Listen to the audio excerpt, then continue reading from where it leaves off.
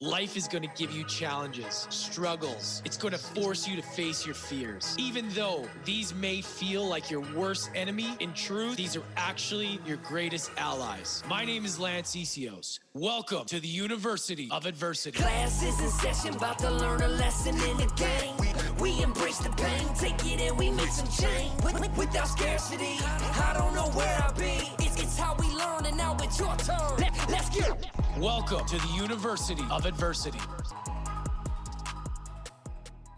Hey, everybody. Welcome back to the show. Super grateful to have you guys here today. Our next guest is a survivor of a life-threatening muscle disease. He was diagnosed with polymyositis in 2002. He suddenly lost the ability to work, walk, groom, and feed himself.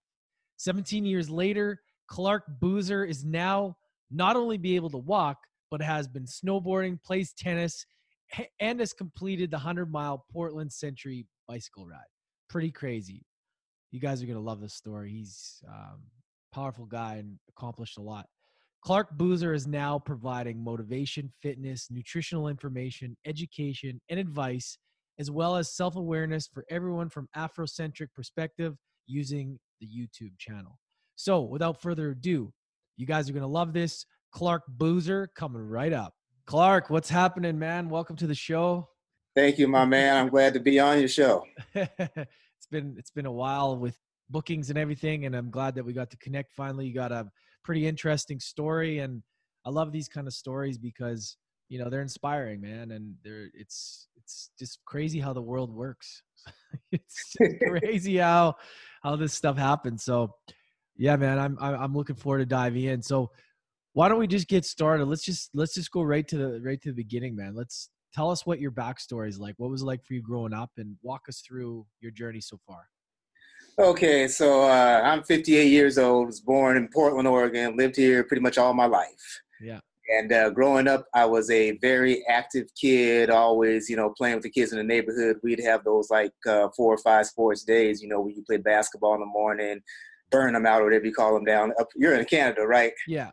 Yeah. So basically, burn them out. We just try to fire the ball at them, try to hit them as hard as you could. Baseball, tennis. I mean, anything we could play, we'd be playing. And so as I got older and started going to school, I was active in athletics. I played football, ran track. I did a lot of intramural stuff. Yeah. And I found that was just who I was. I just loved, the physical aspect of life. I wasn't great at any one particular thing, but I was good at a lot of things. And so then I went off to college at Oregon State University. There I wasn't big enough to play any football or anything, so I just participated in intramural sports while I was working on my degree. And towards the end of my years there, I kind of got introduced to, weightlifting, bodybuilding, because I was a smaller guy. I don't think I broke 150 pounds until I got to be a sophomore at Oregon State. So I got in the gym and started doing some reading. You'd see those muscle and fitness magazines and stuff. Back then, Joe Weider was the man, and he had this stuff, I think it was called Mega Mass 2000 or something like that. Just an incredible amount of calories, a lot of high sugary stuff. And basically it was fortified cake mixes. Yeah, it was crap that back then, the stuff that they were promoting, man. Right. I mean, the difference between the supplements then and now is just crazy. So anyway, I started gaining some weight, and I think most of that was because of the lifting itself. And I really got into that. As I got a little bit older and into the workforce, fast forward to around 2000, 2001, I mean, I was pretty much in the best shape of my life. I was holding about 8% body fat, and I was pretty ripped up. And friends of mine were trying to talk me into going into bodybuilding and all that. So I started training like I was going to bodybuild. Then one day, if you can imagine, kind of waking up and just noticing that something's just not quite right. It's kind of difficult to ambulate to the restroom, or when you go to grab something out of the refrigerator like that, a gallon of orange juice just feels extremely heavy. And, guys, we're typically kind of hard-headed, and we kind of ignore the symptoms and don't go look into it any further. And so it had got to the point where, it was becoming noticeable. I started losing muscle mass. I had a evening job as a bouncer at this nightclub downtown, and this one woman that comes in on a regular basis said, "Are you smoking crack or something?" And I said, "What, are you crazy?" She said, "No, you just look like you're smaller." And I didn't really think about it because I didn't notice it. I went into the bathroom. I looked at myself in the mirror, and I'm like, I'm still a pretty big looking dude. What the hell is she talking about? And then one day I was at my day job, and I'm walking down the hallway, and my foot just kind of caught in the mat by the front door, and I fell. And I couldn't get myself back up, basically knocked myself out. And it was that point I realized something was really going on here. I had gone to a doctor at the Kaiser Permanente, and actually it wasn't a doctor, it's what they call one of those assistants. I can't remember the exact name for them. They're not full-fledged doctors. You know, they got the school. Yeah. Right. And I let him tell me I had bursitis and tendonitis and all that. And I'm like, okay, you know, that's something I can roll with. And so, but I was miserable, in a hell of a lot of pain on a daily basis. And I'm just like, okay, there has to be more to this. And then finally I fell again. This time I just knocked myself out cold, and I was again at work. And so one of the school staff, the nurse that got me up off the floor, had got a hold of my first wife and said, you need to get in here and get this man to the hospital. Something's going on. And, you know, he's not telling us anything. I don't know what he's told you. So they rushed me in there, did a bunch of tests. And at that point, I pretty much really couldn't stand on my own anymore. You know, coming from a background where you're active all the time, I mean, this is just the worst scenario. So in my mind, I already had in my mind that I was going to die, you know. It was tough on me, and I held so much in. But luckily for me, my ex-wife, she worked at a doctor's office, and she knew how to, like, really put the pressure on and get the necessary testing going on, because some of these hospitals, I hate to say, you know, they'll just let you die before they actually get to the problem, you know. Yeah, they want to get you in and out, man. That's the way. That's the business. It's crazy. I go in. I remember I saw this doctor. I believe his name was Dr. Young, and he walked in. He looked at me after he had examined the blood work, and he said, "You have a major muscle disease." And I'm thinking, "Oh, great." And I said, "Am I gonna walk again?" He said, "Your question is, are you gonna live?" And I said, "What?" And so at this point, I'm just angry. I storm out the office. I tried to storm out because I had like a cane, and I had his assistant help me up. And I was so angry, I fell in the hall again. And then some kind lady came and helped me get up, got me out to the car, and I'm sitting there and I'm just crying. I'm angry. I remember I was trying to pound, but I didn't even really have any strength to kind of like pound on the side of the door there. And my wife's like, "What's wrong?" And I'm like, "I have a major muscle disease. It's probably going to kill me." And so anyway, I was saying that she was good about putting that pressure on and getting those tests. So she was kind of like expediting things. And I, you know, every type of test you could think of, they were giving to me. This one, the EMG test, is a nerve conduction study. I don't know if you're familiar with that. I believe you have a background in hockey, right? Yeah. So you probably spent some time getting injured. Yeah, a few times. I was very fortunate to not have any crazy, you know, break my AC or tear my ACL or anything like that. But some minor stuff, yeah.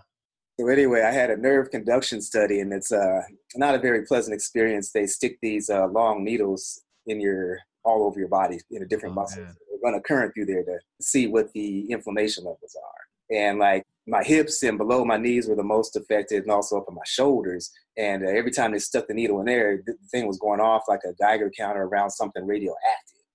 And the gentleman, the doctor that was administering the test, he kind of smiled and he said, "Well, I think you have an inflammatory disease." I said, "Well, does that mean I'm going to live?" He said, "I think it's treatable." And, I said, "What about walking?" He said, "That's going to be up to you." And so I'm like, okay.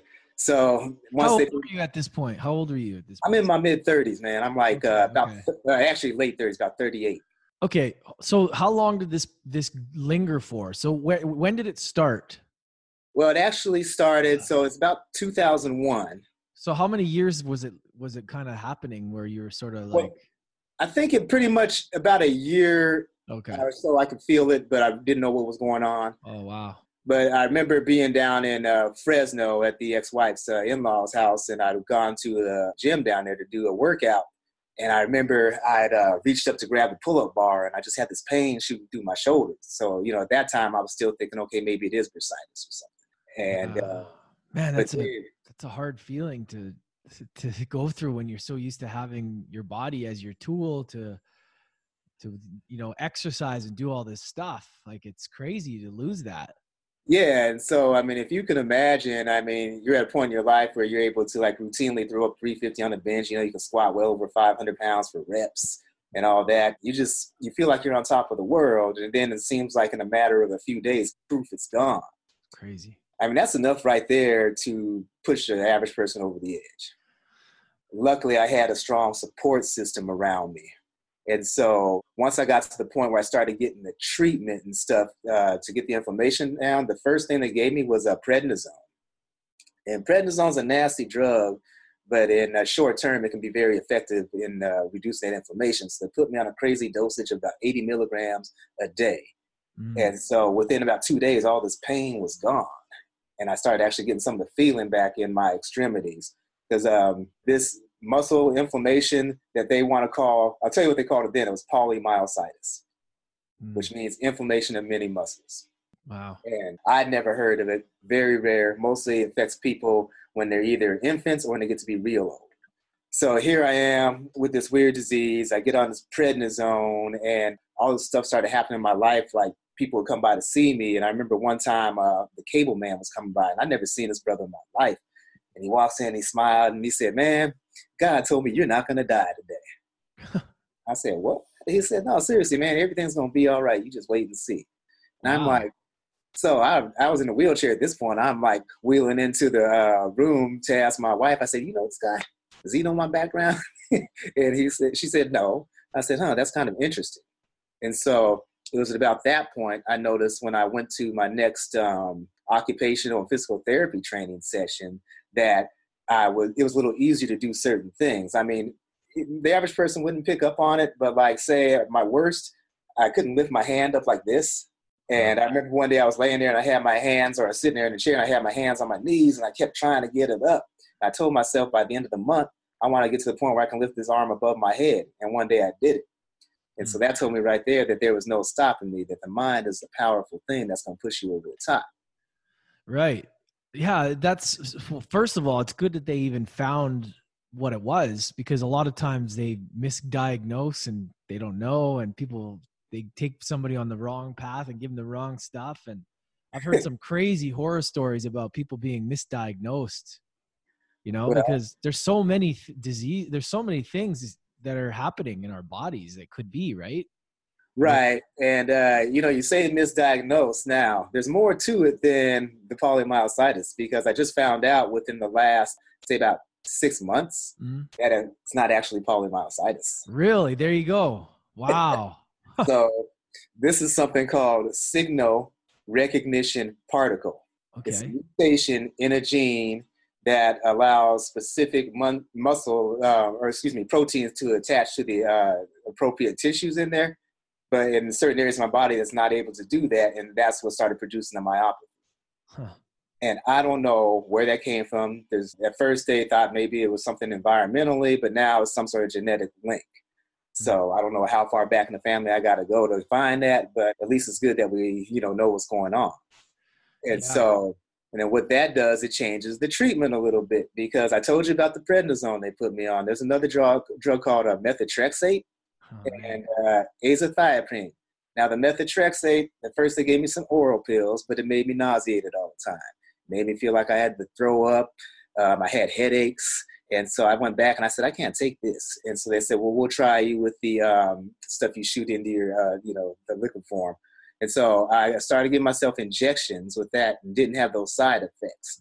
But it's kind of like, hard on the liver, like most of those drugs are. Yeah. So I have to go in and get a liver biopsy every few years. And I always got to get my blood work. I did that yesterday every 8 weeks. And so, but as it turns out, the disease is that the genetic issue I have closely mimics the polymyositis. So you can't really call it a misdiagnosis per se. Okay. But, it's luckily this new doctor I went to, it was a referral from my rheumatologist who I've had for a while. He said, I look at this, I know it's not just polymyositis. And he said, there has to be something deeper. And so he ordered that genetic test. And I said, well, I went through this like 5 years ago. He said, yeah, but they didn't order a test that was that extensive. They only tested for like 30 markers. This one tests for like 3,000. I'm like, oh, okay. So then he called me one day and told me what it was. Then he told me about the treatment. And so I'm thinking to myself, well, let me get on, WebMD? And so don't ever do that if you get diagnosed with something, because all it's going to do is scare the shit out of you. Yeah. I know. So I think everybody's made that mistake at some point. Yeah. like reading the side effects, I'm like, oh, well, I'm actually taking an infusion of a chemo drug.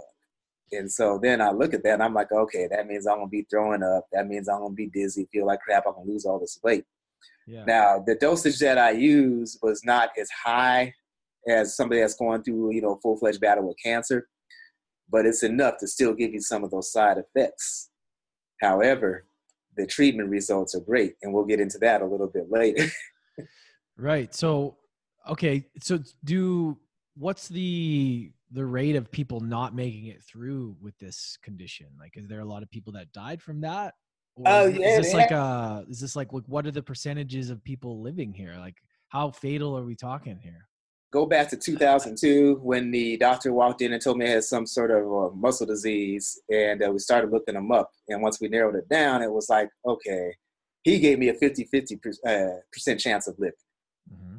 But then I guess he had told my mom that it was going to be not even that good. That was just kind of keep me optimistic, I guess.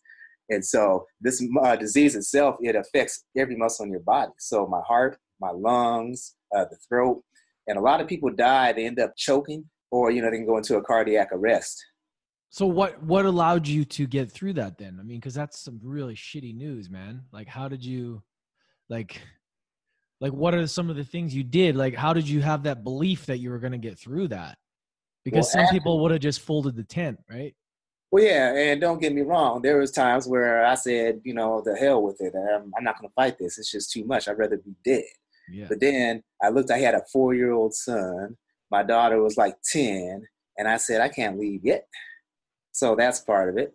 I had that strong support cast with the ex, you know, my family. My mom was still alive, or is still alive, and she was very big support. My dad had died a few years prior to that, so he wasn't there, but his spirit was still with me.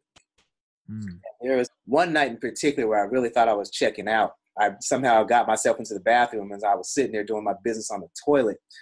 I just started like that choking, and my heart was pounding real fast, and I could just feel myself fading away. And it was like, you know, they always say that proverbial tunnel of light, and mine was more like I was passing through the universe and all these stars and stuff. And I heard like this voice, and it was definitely my dad's, and it was like this big soft hand pushed me and said, "It's not your time, son." And so that kind of pushed me back into existence light. Wow. And so I woke up that next morning, and when I got into the physical therapist's office, you know, I just had this look on my face, and she's like, "What's up?" I said, "You know what? I'm not going to let this stop me." I said, "I'm going to ride my bike again." She said, "Really?" I said, "Yeah." And wow. So when they put me, only thing I could do when I first went in there was pretty much they put me on one of those ergometers, right? Right. It was a struggle just to get that thing to turn a couple of times. And my therapist, she said, "I want you to do 3 minutes." And so me being the competitor I was, she said 3, I'm going to do 10. And so I told her, I'm doing 10. And she said, "Really?" She said, "Good, I need a coffee break. And when I get back from my coffee break, I hope to see you still pedaling away." Mm-hmm. And, you know, she left. And after about a minute, I was ready to quit. But I told myself, I told her I would do 10. So I'm going to do the 10. So I made it. And then she told me at that point, she said, "You know what?" She said, "I believe you can do anything that you put your mind to doing." And so that put me in that mindset. 2, I've been a fighter since I came into this world. I was born as a premature child. I was born with pneumonia. I was born legally blind in my left eye with glaucoma. Wow. And so I'm kind of like a cat. I told my mom she should have named me Sylvester because I got like 9 lives. Wow. And then, you know, I mean, I enjoyed life, you know, and it's the natural, you go through your peaks and your valleys, of course. But then, so at that time, I would say, you know, I was indoctrinated into Christianity, as are most African Americans in America, right? And so my mom's a minister in the Episcopal Church. So, you know, I kind of went there just to be going. I never really kind of felt that true connection. But that day that cable man told me that God said, "You're not going to die today." And I said, okay, I know there's some sort of higher power, but I just didn't understand what it was. And that didn't happen until just like a couple years ago after I read this book by Deepak Chopra, The 7 Spiritual Laws of Success. And then I started actually going to therapy. This dude, he was teaching African-centered psychology. And it's a whole way of thinking because, you know, coming up in this country, we don't realize, you know, all that stuff about, you know, what your past was. And it generally starts at slavery, right? Civil rights and Martin Luther King and now you got Barack Obama president. Well, you got to go back thousands of years before that, because Christianity didn't come about to 2,000 years ago. Yeah. If you go back 10, 12,000 years ago, you see the pyramid text, and you have the stuff carved on the stone back there in ancient Kemet, or as the Europeans call it, Egypt. So that's why I started looking at my African spirituality, and that kind of really got me grounded and started getting my connection with the universe. And because once you connect, man, there is no stopping. Yeah, that's super interesting. Dive into that a little bit more, man, because that's a really good perspective to go back further than, the last 2,000 years. Like what kind of things did you find in there that you didn't know that were that helped you? Well, just the technology and all the accomplishments that happened way before, what they call civilized society by the Western. Yeah, it's crazy how smart and intelligent they were back then. Right, and you know why they were able to do that is because they understood the universal laws. The laws of nature, follow that and align themselves with nature. Once you do that, you figure that like the tree that's outside your home or your office and stuff, how it's genetically programmed to, grow from a seed, produce leaves that fall off, and then regenerate themselves all the time. So they reach their true potentiality. Now, we as human beings, we've gotten so far away from that because of organized religion, because of an educational system that programs you to work for major corporations. So, you're down here being a little ants doing all the hard work while the one fat cat sitting up top collecting all the money. Well, see, he had a vision, or that person had that vision, and they got everybody else doing the work for them. We all have that capability to have our own vision. Each one of us has something that we're very unique at and that only we can do. Yeah, like I'm curious. It's so fascinating. I'm curious to know like what a day in the life back then looked like. Like how did they go by the universal laws? Like how did they even realize that? And why did it change? Why did things change? So that's like a good question. From what I gather, it was just that we always kind of like, you look at animals, right, and how they just have this innate knowledge to just be able to do specific things, right? Because they haven't been tampered with. If you observe the laws of nature, and that's what the ancients did, they observed everything that happened in nature. And then when they got into the meditative state and able to connect, you see this on my shirt right here. I don't know if you can. Yeah. Right there, that's your pineal gland in your head, basically. Oh, cool. So that's basically what you're looking through. So if you close your eyes and able to tune everything out and just absorb those vibrational frequencies, that's when you start connecting, and that's when you have that unlimited potentiality. You look at the pyramids. To this day, they cannot figure out how those pyramids were built. They want to say that some ancient aliens came down in spacecrafts, and passed this knowledge down and had these machines. They don't think that the first actual people had that ability to come up with those formulas. Everything in the universe is based on a mathematical formula, and those pyramids meet that criteria, and the accuracy that they were built to this day cannot be duplicated by any machine. Think about that. It's crazy. That's the thing. Like how that just shows the capability of a human. But how do we, that's the question, is that people look at what we can do now and they base what we could do in the past because they think that we're the furthest ahead that they've ever been intellectually, right? But there could have been way smarter communities and generations before us, right? That are tapped into something that we haven't even tapped into here. Right. Because as these people go in and they, dig up, these artifacts and stuff, and they get inside those tombs, those pyramids, that there's actually copper wiring inside the walls of some of those pyramids? Really? Yeah. That's crazy. So, the thought is that there's some sort of like power grid, and they all align themselves perfectly with certain constellations out there. And they're not just in ancient Kemet or Egypt, they're all over the world. What's your theory on that then? Man, I haven't quite got all the way into it. My theory was that we've always had this intelligent life form around pretty much since the existence of time, because people were able to maximize that potentiality. Well, I don't know if it was people back then, whatever the original, wherever we started from. But I think, if people start learning how to actually live in the present and think about what is. So we spend too much time talking about, well, if I'd have done this back then, where would I be at now? You can't worry about that because you can't change that. You don't know what the future holds because it hasn't happened. The only thing that we control is the right now. Yeah. So if we learn to maximize the right now, I think we can start getting back to that true potentiality that we all have. Yeah, that awareness is important. And Deepak Chopra, he's awesome. He's got that book, You Are the Universe, as well. He's got other ones too, but I haven't really read. I've got into that book a little bit. I didn't finish it, but I love listening to him speak, man. Yeah, like it's fascinating stuff. Yeah, so that's basically what I started really using to get me through living with this chronic illness that I have. So did you see from the time you started to really study that stuff, did you see the correlation in your results getting better and better from when you started to apply those things, or just at least kind of put yourself in that perspective of understanding how powerful we are? Did things start to really improve for you? Okay, actually, both of those. Yeah. So it took a while. I mean, first there was that trying to ingest all this stuff and try to make sense of it, because it's totally different than anything that we've ever been taught, anything that we've ever learned. And, if you talk to other people, they're going to look at you like you're weird, or you're evil. You're talking witchcraft and all that.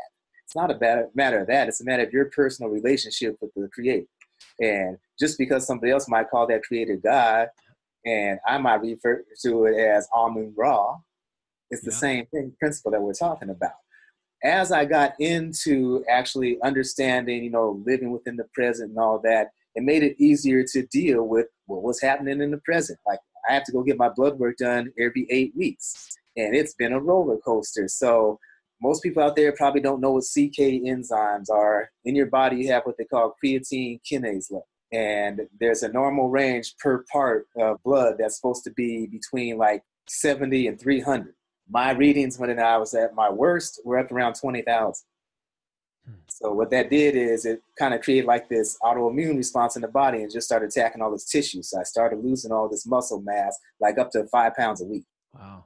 Going to step on the scale was depressing. I mean, I spent all my life as kind of a lightweight guy. I got to my point at my peak that I was about 187 and about 10% body fat. And I was just, feeling good, looking good. And all of a sudden, boom, it's just all gone. Down to 142 pounds and nothing but flab and bone, if you can imagine that. So played a lot on my mind. But then once I got to learn to deal with what was, I said, okay, I can regenerate this. All I got to do is go work hard. And so what I did, I used to go to 24-hour fitness all the time. I don't know if you guys have those all the way up north there. But we got a couple. Okay.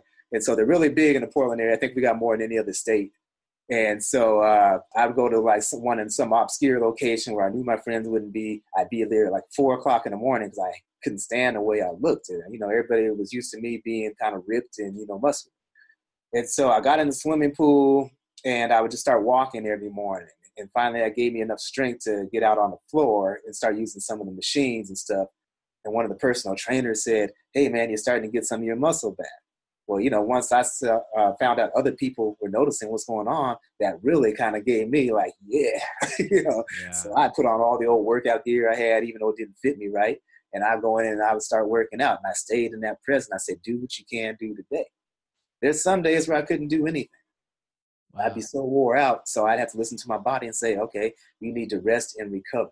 And just enjoy it. Get caught up in that moment because, I had to do a lot of self-talk. You're doing your body good right now. And so then I got back on my feet and everything. I decided one day when I was still in the wheelchair, my buddy came by. I was right before football season. It was a preseason game. He said, "Man, I'm going to walk around the corner to the store, get some beer.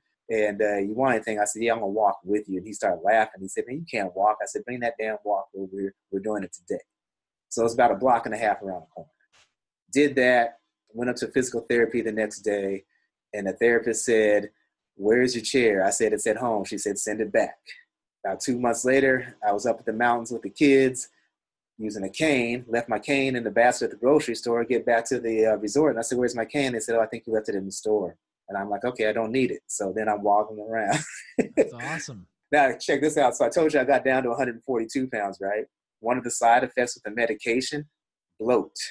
with the prednisone. I was on such a high dosage. So I get up to 211 pounds and I'm weak. And so I got this big body. And so I'm waddling around like a penguin and stuff, you know, and I didn't have any strength hardly in my legs, but just enough to kind of get to the car and to where I was going. But they started cutting down the dosage of the prednisone, and me going to the gym, that weight started coming off. And pretty soon I got back down. I was like 150 by the time I lost all the weight. But then, you know, I kept on going and I started riding my bike again. One of my dad's drinking buddies from back in the day used to work at the same school I was working at when I first became ill. So he would come by and check on me all the time. And one day I said, you know what, I'm going to surprise him today. I'm going to ride my bike over to his house. And I just did it. I didn't know if I could do it or not. I took a big risk. I hadn't rolled in traffic. And I don't know if you've been down here to Portland, but traffic is not good here. No, I haven't yet. Yeah, you got to come down sometime. But anyway, I called him up when I was about 5 blocks from his house. I said, hey, Mr. Proctor, I'm on my bike. I'm going to come by. And he said, all right. He said, what? You're on your bike? And so he got his, and he rode me all the way back out to my house on the north side of town, which was about 11 miles. And right then I said, okay, I want to get into this. This is going to be my hobby. So a few years ago, I rode in what they call the Portland Century 100-mile bike ride. And I did it because people told me I'd never walk again. And so to this day, that's probably the biggest accomplishment that I've ever made. Wow, man. That's incredible. How are you feeling now? Like, you look good. You look like you're solid. Well, I feel okay. It can be a bit deceiving because I told you it has its ups and downs, right? Yeah, so, for sure. About a little over a year ago, I was still working, and it was a very high-stress job. I was a dispatcher at our local transit company. That combined with the fact that I was getting weaker from my symptoms again just kind of really shut me down. So I was almost to the point where I thought I was going to need to go back in a wheelchair again. That's when my rheumatologist sent me up to OHSU, and I met this new doctor, neurologist, who decided that we're going to start this new treatment. So I did another one of those painful EMG tests. He decided he was going to put me on Rituxim. And I think I mentioned earlier that Rituxim is a chemotherapy drug. Yeah. I did 2 IV infusions back in late August and September. I'm scheduled to do another one in March. Within a couple of weeks, I started noticing, hey, it's getting easier to walk again. One of the problems is with my walking is that below my knees, that area really hasn't recovered much, and I can't dorsiflex my feet up. Right. So I'm real susceptible to falls and all that, and I started falling again. But now I'm walking pretty good. I'm getting to the gym. I get there, probably lift about 4 days a week, and then I get to the pool and swim. No, I can't swim. I run and I do a bunch of exercises in the pool. That seems to have gotten me pretty much back to feeling like I was about, prior to the symptoms coming back.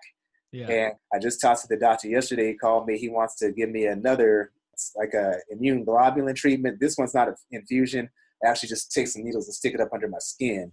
Do you get side effects from any of these drugs, man? Because I'd be worried about, because one creates another problem, and then you got to take something for that. And then it's before you know it, you're taking all these different drugs. It's scary, man. Well, I mean, the side effects, I get irritable as hell sometimes. And, I got remarried a couple of years ago to a very beautiful wife, Nadine, and she puts up with my BS.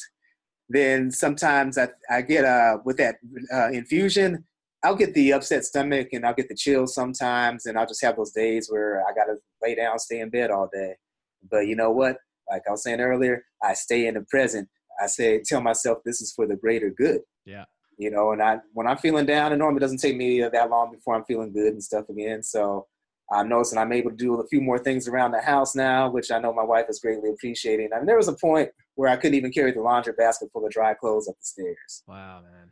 That's how bad it was. It's crazy how it fluctuates. What's your mornings look like? Like, how do you get primed up for the day? Okay, so typically I wake up when my wife does go to work. So I wake up about 5, get out of bed normally about 6:30. I get on my computer. I'm in the process. I'm writing a book. Cool. And I'm also exploring some options in music now and doing a YouTube channel and all kinds of stuff. Cool, and so I work on that kind of stuff. After my food digests, I'll go to the gym and do the work that my physical therapist gave me to do. Come back home, prepare the rest of my meals for the day and stuff. Got a stepson here at the house who's 16 next week. And so pretty active up at the school. So he plays football and stuff. So between, pretty much being house dad right now. Awesome, man. So do you do any sort of like meditation in the mornings or any sort of Oh, well, I forgot about that. Yeah. So, Yeah, I was yeah. gonna say, I was like, you must. Yeah. So first thing I do when my wife gets up and gets in the shower, I'll throw on my headphones and listen to some guided meditation. I have one that's called Pyramids of Power, and it's basically an Afrocentric way of thinking to maintain optimum health. And Cool. so it's a half-hour meditation. I use that one every morning. Are you familiar with Esther and Jerry Hicks? Oh yeah. Oh Yeah, I listen to some of their stuff. Jason Amazing. Stevenson. Cool. Yeah. And That some, positive programming is important, man. yeah, I mean, because our minds, we've been saturated for years with all this negative stuff Yeah. for a reason. You know, it's like, because if everybody obtains this knowledge and is starting to really, you know, pursue their own passions and learn to create on their own, these companies are going to be out of employees. I know. It's crazy. It's Yeah. like you have the choice either your mind's going to get programmed either way. You have the choice either put positive or negative shit into your mind, right? It's Right. like you want to watch CNN or Fox News and program yourself with fear and useless information, or do you want to program yourself with things that'll, you know, help you become stronger and program your subconscious mind? You know, it's like you have a choice of what you consume. It's not just about what you eat, it's what you listen to, what you watch. Right. You know? And, you know, and that's what I try to tell people. I say, you know, you got them smartphones, you know, use them for something other than Facebook and stuff, and, you know, going by all the misleading stories you read on there, you know, Oh man. deeper into life, man. I mean, there's so much out there for the taking. Well, you know, there's these things, right? It's like anything. They can all be used as a tool in a positive way, but they can also be used as a weapon against you. It's Yeah, like you have to use them in a smart way, right? Just like anything. It's you know, I love the ability to be able to connect with people and use social media and be able to have this information like this. We can get it out to people, but then there's also too much crap as well. So you got to be really smart on what you're paying attention to. Unfollow the people that make you feel bad, and don't listen to things that aren't making you better. You know, exactly. what's the point? Like, you're storing that stuff regardless. That stuff is going in there. People don't realize that. You know, it's you have the choice. So, you know, you really have to be mindful. But what happens is we get in these programs where everybody's just kind of like zombies, man. You turn on the TV and you get sucked in, and you look at your phone and getting sucked into this. For some reason, we gravitate towards this negativity, and everybody just loves to jump on people for making mistakes online, and nobody wants to forgive anybody. And it's just like, wow, it's crazy sometimes the loop you can get down. And if you're not mindful of that, it's easy to get caught up in that negativity. And all of a sudden you're complaining about everything. And then it's like, whoa, all right, you got to step back and be like, what's going on here? You know, you have that control from the minute you wake up to program yourself, right? Yeah, exactly. You know, that's what I try to tell some of these youngsters and stuff, you know, to think about, like even the music that you listen to, the videos you're watching. I mean, I'm old enough now, and then I worked in the schools for so long, especially in that middle school population, where I just like witnessed this reprogramming of our kids, you know. And I can think back, like when everybody went to school with their shirts tucked in, you know, and hair done and everything. And now it's like, when did the prostitute look become fashionable and acceptable to wear at school? When did, you know, the looking like a bum become, you know, all right to go out on dates and all that stuff? Yeah, like trying to look like you're homeless or like a bum on purpose. It's like, what is going on here? Like, yeah. Why And, would, you know, yeah. I know, you know, our parents said that we did things strange in our generations, but I mean, now it's just like, especially with the power of this media, man, it's like, you know, you look at these videos and stuff. I mean, I stopped watching like the music videos years ago. Yeah. You know, now that I have the son here at the house and my biological son, you know, to watch the videos that they and the video games and stuff, it's just like, man, all that stuff, they're just soaking it up. Yeah. And somewhere that's in your subconscious. Yeah. So, and the worst thing you can do is listen to or watch that stuff before bed too. Yeah, exactly. Really learn that, because you're programming your brain to really. People don't understand that. Even watching movies are bad. Or like, I have no problem with enjoying yourself, watching Netflix, whatever, but just be mindful that before you go to sleep, whatever you're watching is going to be the last thing your mind processes, and it's going to sit there, and it's going to marinate into your brain. Right. Like, it's crazy, man. And so that's why I always try to close mine down with either, I'm watching something on YouTube about somebody that's kind of doing something in the niche that I'm trying to look to develop, or, a nice guided meditation about prosperity and all that stuff. And then, that's I wake up just feeling so much different, Yeah. Or reading a good book or something that allows you to just end the night on a good note, right? I mean, I've done that before. I've watched something and something that doesn't make me feel great. And then I go to sleep and I'm just like, oh, I feel bummed out. And now I just don't enjoy watching stuff that makes me feel, it gives me this weird feeling. I'd rather watch something that I can either learn from or something that helps me grow, or maybe a comedy or something lighthearted. Like, I don't like this stuff that makes me feel like anxious or depressed. I don't know. And there's a lot of stuff out there that does, these TV shows even, they're just garbage, some of them. It's like, oh, man. Like, well, if you got 500 some channels on your cable, they got to fill them with something. Yeah, I find myself a lot of times, I'll be watching comedies that I watched when I was a kid, like Sanford and Son, Good Times, or All in the Family, Three's Company, something like that. Gotta get my check. Classics, man. Classics. But, oh, man. Tell us a little bit more about your book if you want, and then where can everybody find you, man? Okay, so the book I'm writing, I haven't figured out the actual title right now. It's called Don't Count Me Out. But basically what I'm trying to do is just share my story, because I figure after reading Chopra, man, it's just like I've survived something that a lot of people don't survive. So it's my obligation to put this out there in the universe and just go ahead and roll with that. And so once I started doing that, more stuff started happening. Like, cause I sat down with my daughter, because like I said, she was 10 at the time that I was going through it at the worst. And so she said, Dad, why don't you just do a podcast? That's totally what that was. And I said, oh, okay, I'll think about it. So I bought the, microphone and all that, recorded a couple, but I never put them out there. I signed up for podcast guests, and I sent an email to you and one other lady. I've been on her show, and then now yours. And so I said, okay, I like the guest thing. And then so a buddy of mine, I sent him a video of me doing something in the gym, and he said, man, you should have your own YouTube channel. You're funny.